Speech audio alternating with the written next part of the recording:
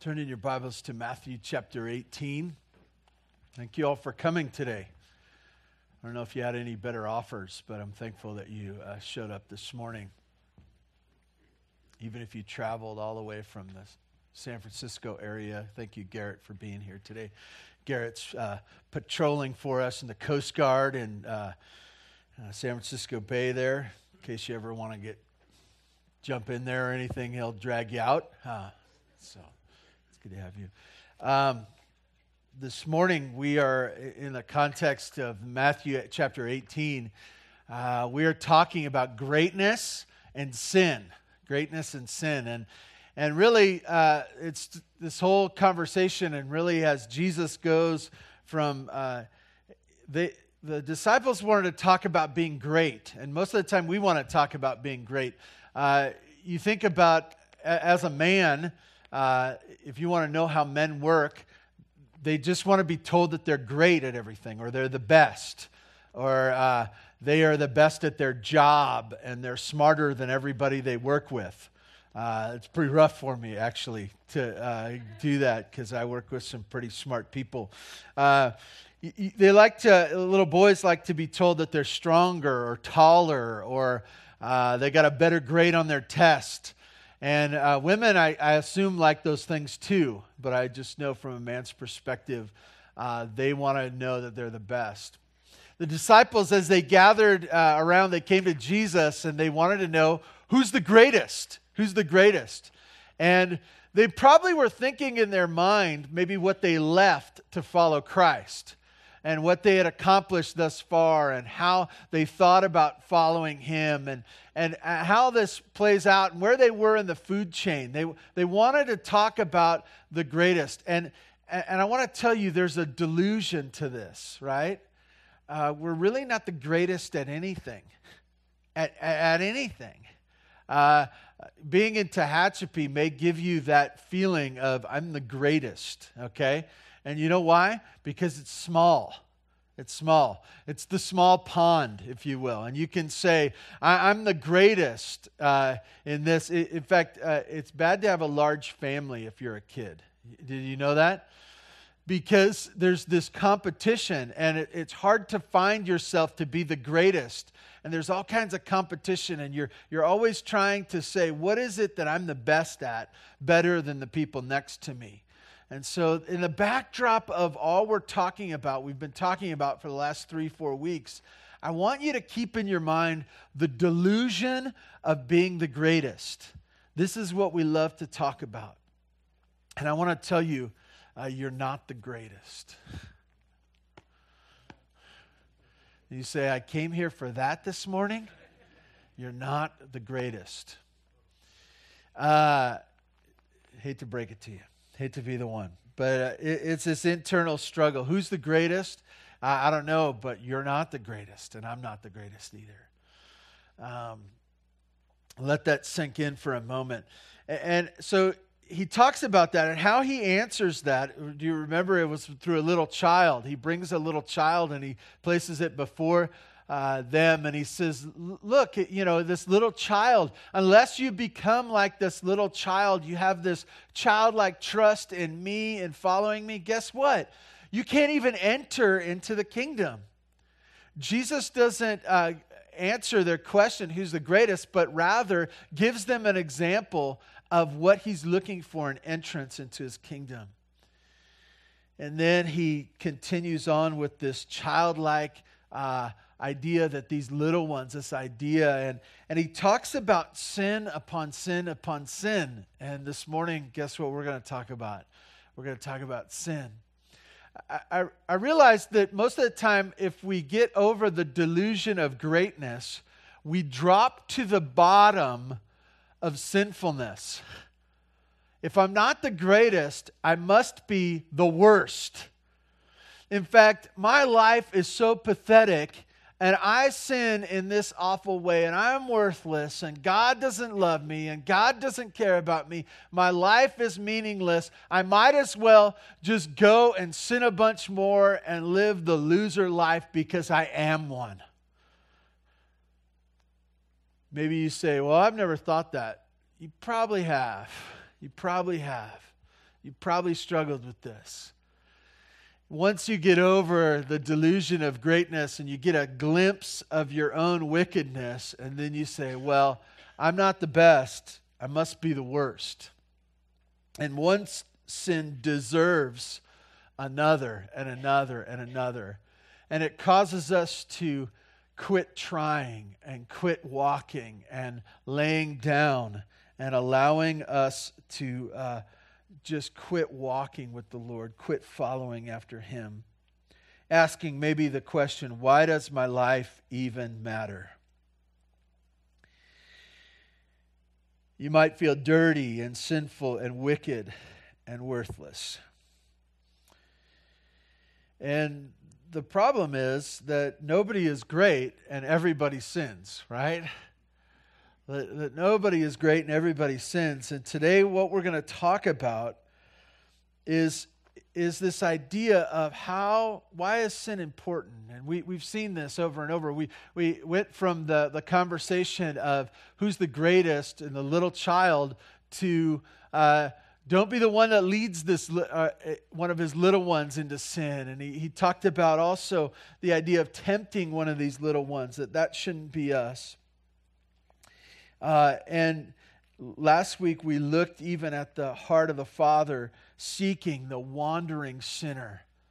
And this morning, as I come into church this morning, as I picture meeting with you and me being who I am and you being who you are, I picture this, that we are a group of struggling sinners. That's what I picture. And the one preaching is there with you. I am a struggling sinner. And this morning, I want to talk about an important passage, to begin talking about an important passage of how to deal with sin, how to work through it, how to deal with it. And this is Jesus' words. This is not my manipulating a message to talk about what I want to talk about. By the way, I am one of those ones that would like to talk about other things. I would like to talk about how great life is and fun and laugh louder and everything's great and everything's great and everything's great. And yet the reality, that's delusion, but the reality is that everything isn't great. And Jesus knew that, and so He instructed us from His Word. I could say it this way. Today I'm going to preach about something I know about. So, and apart from Christ, I would be stuck in it. There'd be no hope for me getting out of it. So, if you'd stand in honor of God's Word, I'd like to read to you, starting at verse 15, down through verse 20, and begin our time together. If a brother sins against you, go and tell him his fault, between you and him alone. If he listens to you, you have gained your brother. But if he does not listen, take one or two others along with you, that every charge may be established by evidence of 2 or 3 witnesses. If he refuses to listen to them, tell it to the church. And if he refuses to listen to even the church, let him be to you as a Gentile and a tax collector. Truly I say to you, whatever you bind on earth shall be bound in heaven, and whatever you loose on earth shall be loosed in heaven. Again, I say to you, if 2 of you agree on earth about anything they ask, it will be done for them by my Father in heaven. For where 2 or 3 are gathered in my name, there I am among them. And God, I ask your blessing on your word. I ask that you would help us to understand it, to take it in. May we have the same heart as you when it comes to our sin and the sins of our brothers. God, we thank you in Jesus' name. Amen. You may be seated. So we look at this passage. Most of you have heard of this passage before. And you look at this as the church discipline passage of how we go through the process of kicking someone out of the church. How many of you have seen this in a church or participated in it? Or, yeah, many of you know about this. I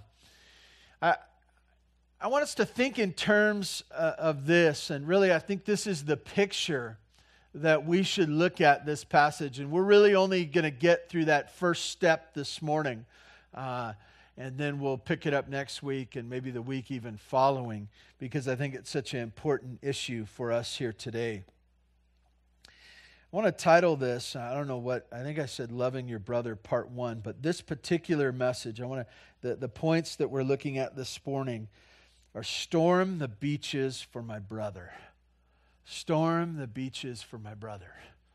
You can picture yourself as part of a soldier, if you will, and you're out on your boat and you see the beach and you realize that your brother is in danger on the beach or on the shore somewhere. He's hidden. He's in a dangerous spot. And you realize the risk of going into enemy territory, and you realize the danger, and you like your comfort, and you want to stay back, but you realize that your brother is at risk, and you must storm the beaches. Because what's at risk is your brother's at risk, is that he's the one that's in danger. And because of your love and your connection to your brother, you're willing to go. So we'll think of this in terms of storm the beaches for my brother. And verse 15 is wave one, if you will. Wave one.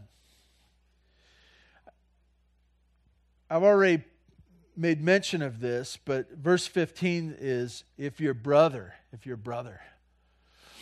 And Jesus is talking about the kingdom and setting up what is to come, his church. He's setting it up in such a way that's different. That it is no longer a competition in this church to see who, or in this assembly, who's going to be the best, and the way I live is better than the way you live, and so I'm better than you, and you need to kind of appreciate me because I'm great and holy, because I've done this, I've given this much, I've done this sacrifice, I look in this sort of way. Jesus is pushing all that aside, and he's saying, in my kingdom, the new way to do things is this, brother. It's a brother relationship. And I want to tell you that this is what we are seeking here at Bear Valley Church. We are seeking it. We still struggle with this idea of brother and sister in Christ. We still struggle with this idea that we are connected in a family relationship, not because we are family, in a sense where we grew up in the same household, you're my cousin, and my sister married your brother, and we're somehow connected that way. It's not because of that. It's because of Jesus.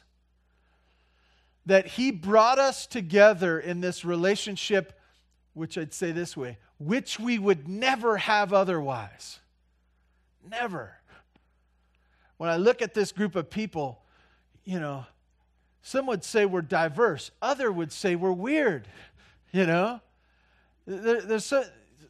like different things. We live different ways. Our houses are different. Our occupations are different.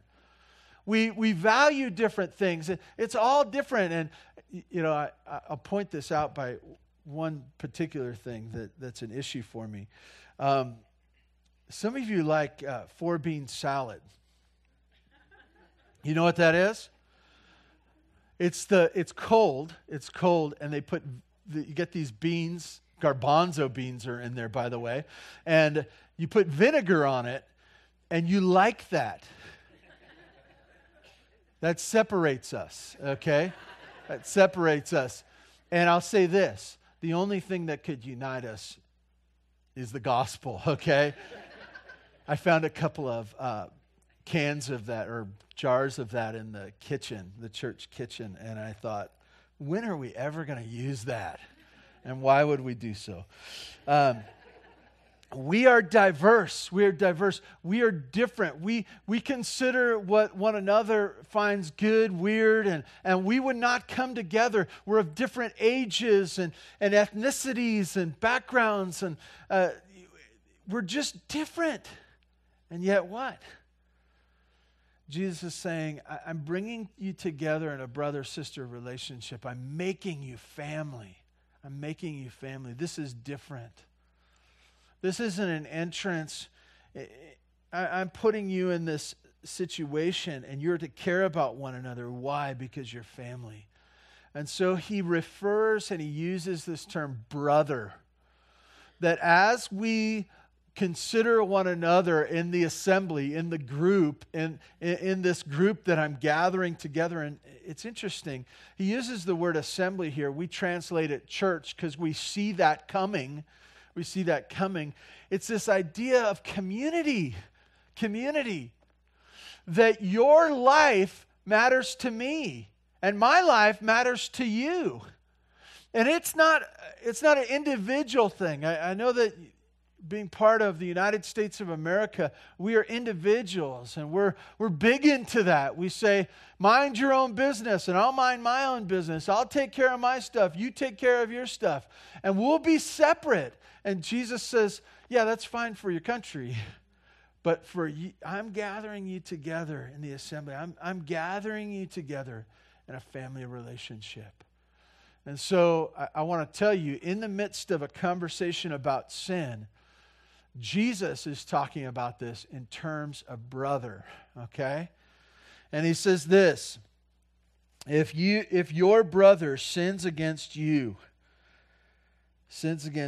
Now, there's a textual problem there. Sins against you or sins. Different translations have different words there. One says, if your brother sins, meaning unlimited. If you see someone sinning, this is what you should do. And other translations take the words, if he sins against you. In the ESV, which I'm using this morning, also a few other translations as well, New King James and others say sins against you. Think about that right now. What would be the difference? If someone sins, if you see anybody sinning in the assembly, in the group that you're a part of, in the brother-sister relationship that the Lord has brought you into, if anyone sins, you're to go do this.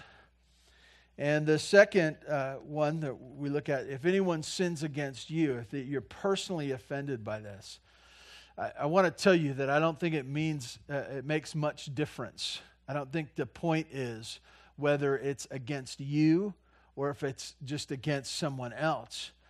But the issue by context is what? Sin, right? That's the issue.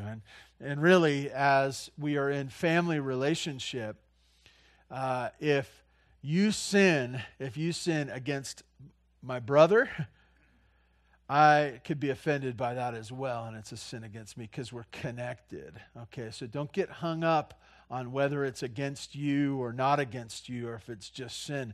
Jesus is speaking of a violation of his rule, of his desire, and the offense that someone would have against them. Sin is the issue.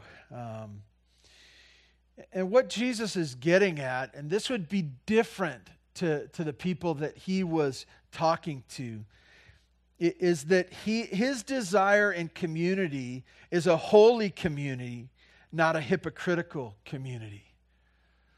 The idea of a hypocritical community is the idea of saying what we believe in, we don't practice. What the teaching is of our teacher, of our rabbi, is interesting intellectually, but it doesn't play itself out in life, which makes a hypocritical community. And this is what they were used to. This is what the Pharisees and the scribes and the Sadducees, as they set up things, you could see it in their lives. You could see the anger in the way they spoke. You could see the pride that fleshed itself out in so many different ways, and the selfishness of gathering to themselves comforts while causing others to pay. And Jesus lays this down, and in other passages as well, he brings to them as his desire is for a holy community, a different community. not a hypocritical community.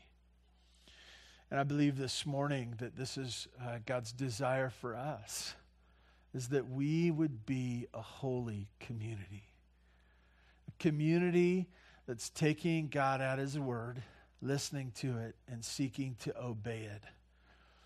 Fumbling and stumbling, stepping into sin, backtracking, being timid and lacking the strength to do it, but seeking to honor Him and be the holy community that He wants us to be.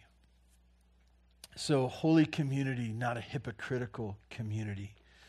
This is what He's calling us to. And so how do we accomplish this? What is He calling us to do? And He says this, that we are to go, We are, if this brother sins against you, you're to go and tell him his fault. When I hear the word go in the book of Matthew, I think about the Great Commission, that we are to go, What does that mean to go? Move. Take steps. Make plans. Get moving. A lot of us are good strategizers and planners. We like to dream and think about things and never go. We plan trips that we don't take.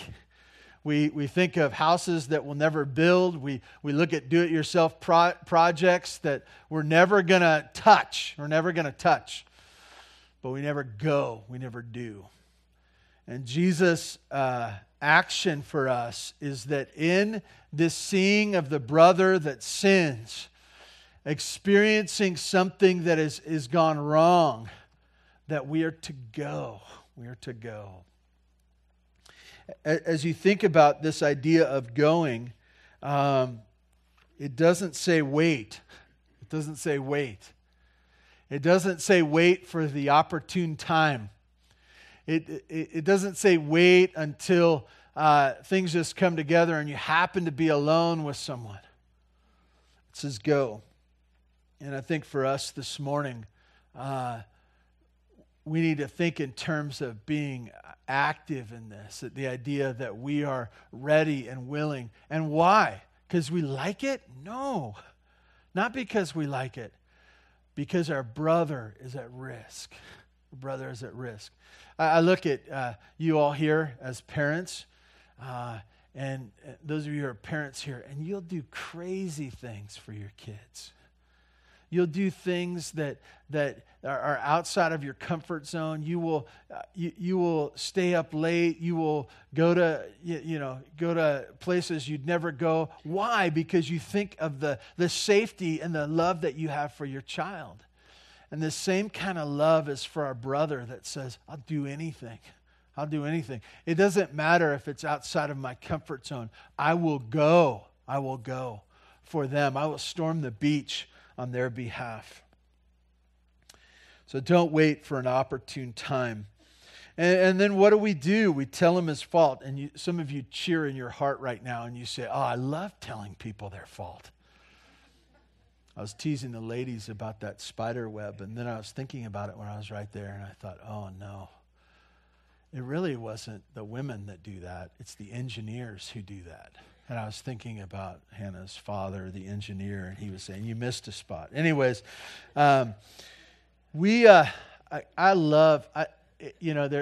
a prideful, selfish joy that I have in telling people their faults. I love to say, ha, I gotcha. You blew it. And I want you to hear this in the context of what's going on. It's sin. And it's in the context of the danger to the community, that this sin is a danger to relationship. I think that what we need to see here is this, that it's not a big deal because it's their sin. It's a big deal because it affects the community. It affects relationship. And I find this interesting that Jesus, at this point, the assembly isn't the assembly.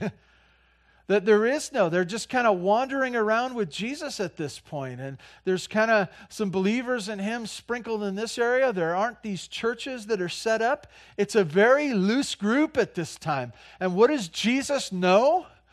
That sin is going to affect relationships, even prior to getting the church together. And I want to tell you, your sin's going to affect me, and my sin's going to affect you. And so Jesus wants us to know the importance of this. And so he brings us to the place for the very simple reason that he wants us to get to this place, that we would come together, and we'd be willing to say, this is wrong. This is wrong. Most of us don't like hearing, I like telling people they're wrong. I don't really like hearing that I'm wrong, right? Some of you would say, and at times I like to say this, that I just tell it like it is. I just tell it like it is. Most of us who like to tell it like it is, don't like to hear it like it is, right? You're more than willing, and I'm more than willing to let it fly, but for people to say, you're wrong. You're abrasive. You're mean-spirited, the way you said that. So he calls us together to what? To see the fault, to see where we have sinned. I want to encourage you about this. And I want to say it this way. Chapter and verse is best. Chapter and verse is best. And let me explain that. When I say chapter and verse, I'm not saying... some of you have been to Bible college, and you realize that if you know the Scripture, you can make it say whatever you want, and you can point people and you say, aha, you're wrong right here, chapter and verse. What I'm saying by chapter and verse is this, that we graciously and kindly, in a loving brother relationship, we go to them and you say, Jesus said this. Jesus said this. He called you and I to this. And I see something in your life. It's an attitude, but it exemplifies itself in this. And this is where God said this. You need to look at this. And the reason you use the Bible is this. Because if you don't, it's just your opinion against mine. It's just the way you perceive life, and you live life, and I live a different way. And I want to tell you once again, we're driven together through the gospel. We're driven together through what God has said in his word. And so for a brother who's in a dangerous spot, we're willing to storm the beaches. We're willing to go. We're willing to step out. Why? Because there's a fault, and this fault, the problem with it is that it will have waves of implications, both for the church and for mine and your relationship, and it will spill on to others. I wish so often that as I talk about sin, that I could somehow insulate the rest of the world from my sin, but I can't. I can't. The selfish acts that I do, they fall over to my wife and to my children, to this church, to the people I'm in relationship to. This is what happens. And so the danger of sin is that it would go unchecked, that it would go unpointed out. And we can live in this delusion that we're fine, though we're disobeying God's word. And so Jesus says, if your brother sins or sins against you, that you should go and you should tell him his fault. He makes a distinction of how to go and how to tell him his fault. And it goes like this. And it's very important. I think it's a very important principle, not just for this, but for others, other situations as well. Middle of verse 15. Between you and him alone. Between you and him alone. Privately. I'm not going to do it, but I wanted to use an example. I wanted to pick somebody out right here and tell them their fault right in front of everybody. And I chose not to. Sometimes the Spirit of God restrains me, and it's a good thing. It's a good thing. That'd be bad, wouldn't it? If I picked one of you out and I publicly rebuked you and you're going, well, you're just embarrassing me. It's like you don't care about me. And I could say, oh, it's because I care about the truth and you need to repent. And we'll get there, okay? We'll get there. But how to resolve personal matters of sin, offenses one to another, how do you do that? Privately. You pull them aside and you say, hey, there's something I need to talk to you about. You know, you said something. I watched you do this. I saw you about this. What about this? If we don't do it privately, what do we usually do in replacing this idea of going to them privately? Think in your mind right now. What's the wrong thing that we do? And you, somebody got it. Get it? I want to say it's to go publicly, but most of the time it's not, is it? It's to gossip. It's to gossip. I have something against you. I've seen something in your life, and instead of coming to you privately, I talk about it with others. I want to tell you, you look through, especially the book of Proverbs, gossip's everywhere. And maybe we're at a place in this church where we take a whole morning and we talk about gossip. That'd be ironic, wouldn't it? Gossip. When is gossip okay? I have one technicality that we can do. There's one time where gossip is okay. When you're talking to the Lord about it. Because He already knows. He already knows what's going on with that person. You know what? Gossip's not good among close friends. This is my friend, and I just vent with them all the time. This is my close friend, and I go sin with them all the time. Gossip is not good among brothers and sisters, you know, like biological brothers and sisters. Oh, we share everything. It's sin. I want to tell you, gossip is not okay with a father or a mother. You say, well, I just always run things by my mom and my dad first. That's not okay. God doesn't have a special category where He says gossip's okay in this category. He says it's wrong. And the other way, His way of doing things is if you have something against someone, you go to them. You go to them. And you go to them privately. This would solve all kinds of problems at Bear Valley Church. It would slow things down. The rumor mill would be, two things in the gossip thing. First of all, if it's not something you need to know, don't care about it.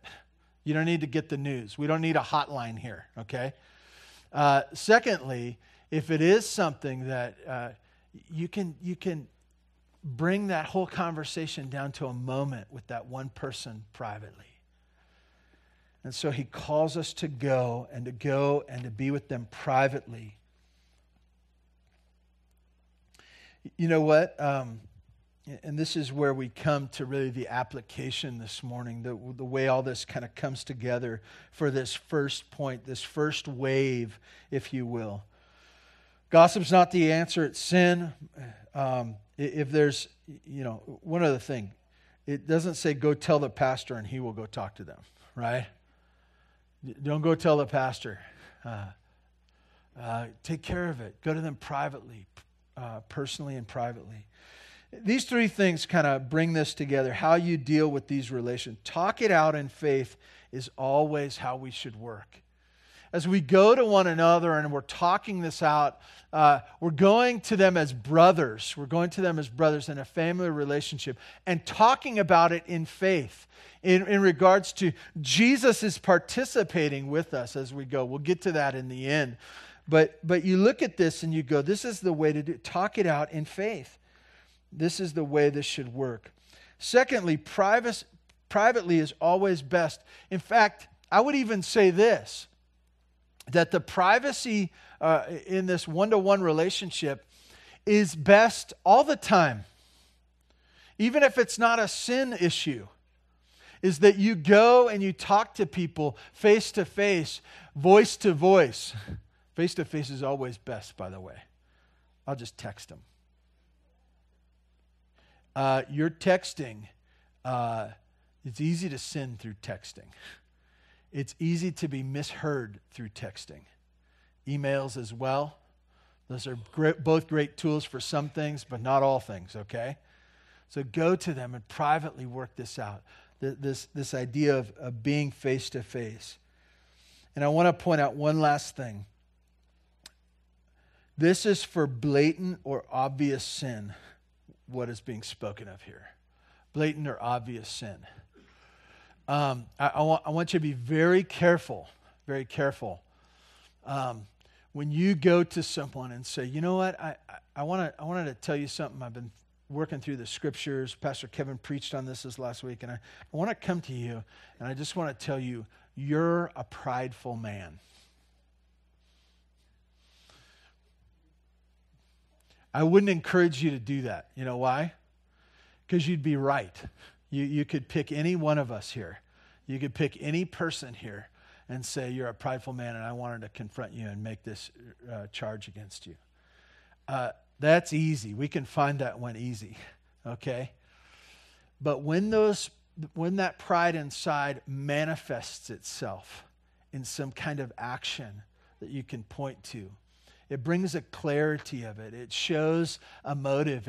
It comes out. Selfishness the same way. Some kind of perversion the same way. When you can point to something.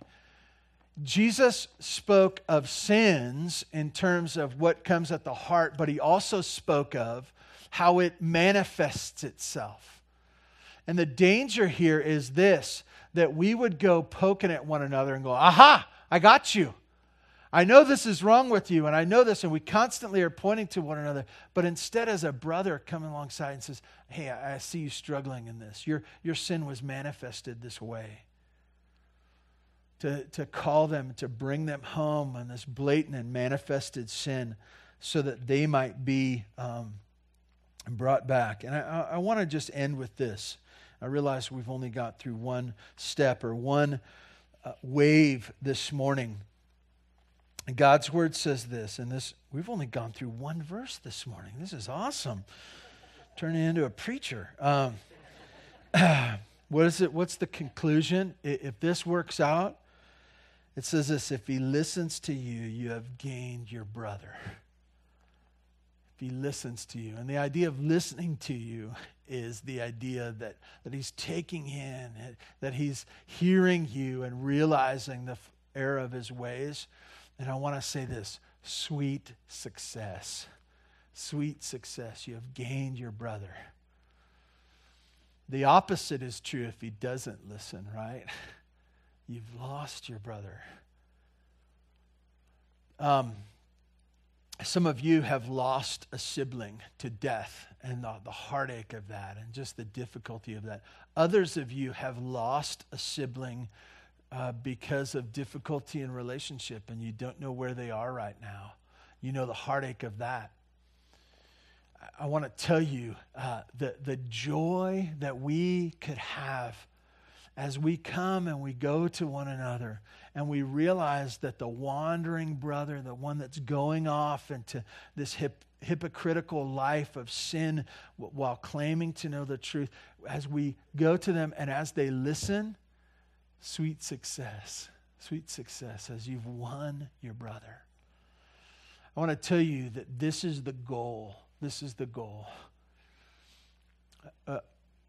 We don't want to kick anybody out of the church. That's not even really the right way to look at this. But this idea, we never want to separate. The goal of this is real simple. Reconciliation with God, reconciliation with man. This is the goal of going to anyone in sin, is that they might be reconciled to God, that they might be brought back into that right relationship, and that they might be reconciled in community one to another. Please join with me in prayer. Father God, thank you for this morning. God, I ask that your word would sink deep into our hearts. God, we struggle with sin in many ways. Our hearts are cold. We want to do it the world's way. God, I ask that you would make us willing to go, ready to go, excited not in terms of pointing out one another's fault, but excited in the hopes that we would gain the brother back. God, I ask that you would protect us from gossip. I ask that you would convict us of that we would not be willing to talk badly about another brother. That if we have something, that we would practice what you desire for us to practice. God, may we be sweet and gracious as you have been to us, kind and merciful, calling us home. May we take on the same posture where it says in the book of Romans that your kindness led us to repentance. God, do your work in your church and in us individually. We thank you in Jesus' name. Amen. Thank you for being here today. You are dismissed.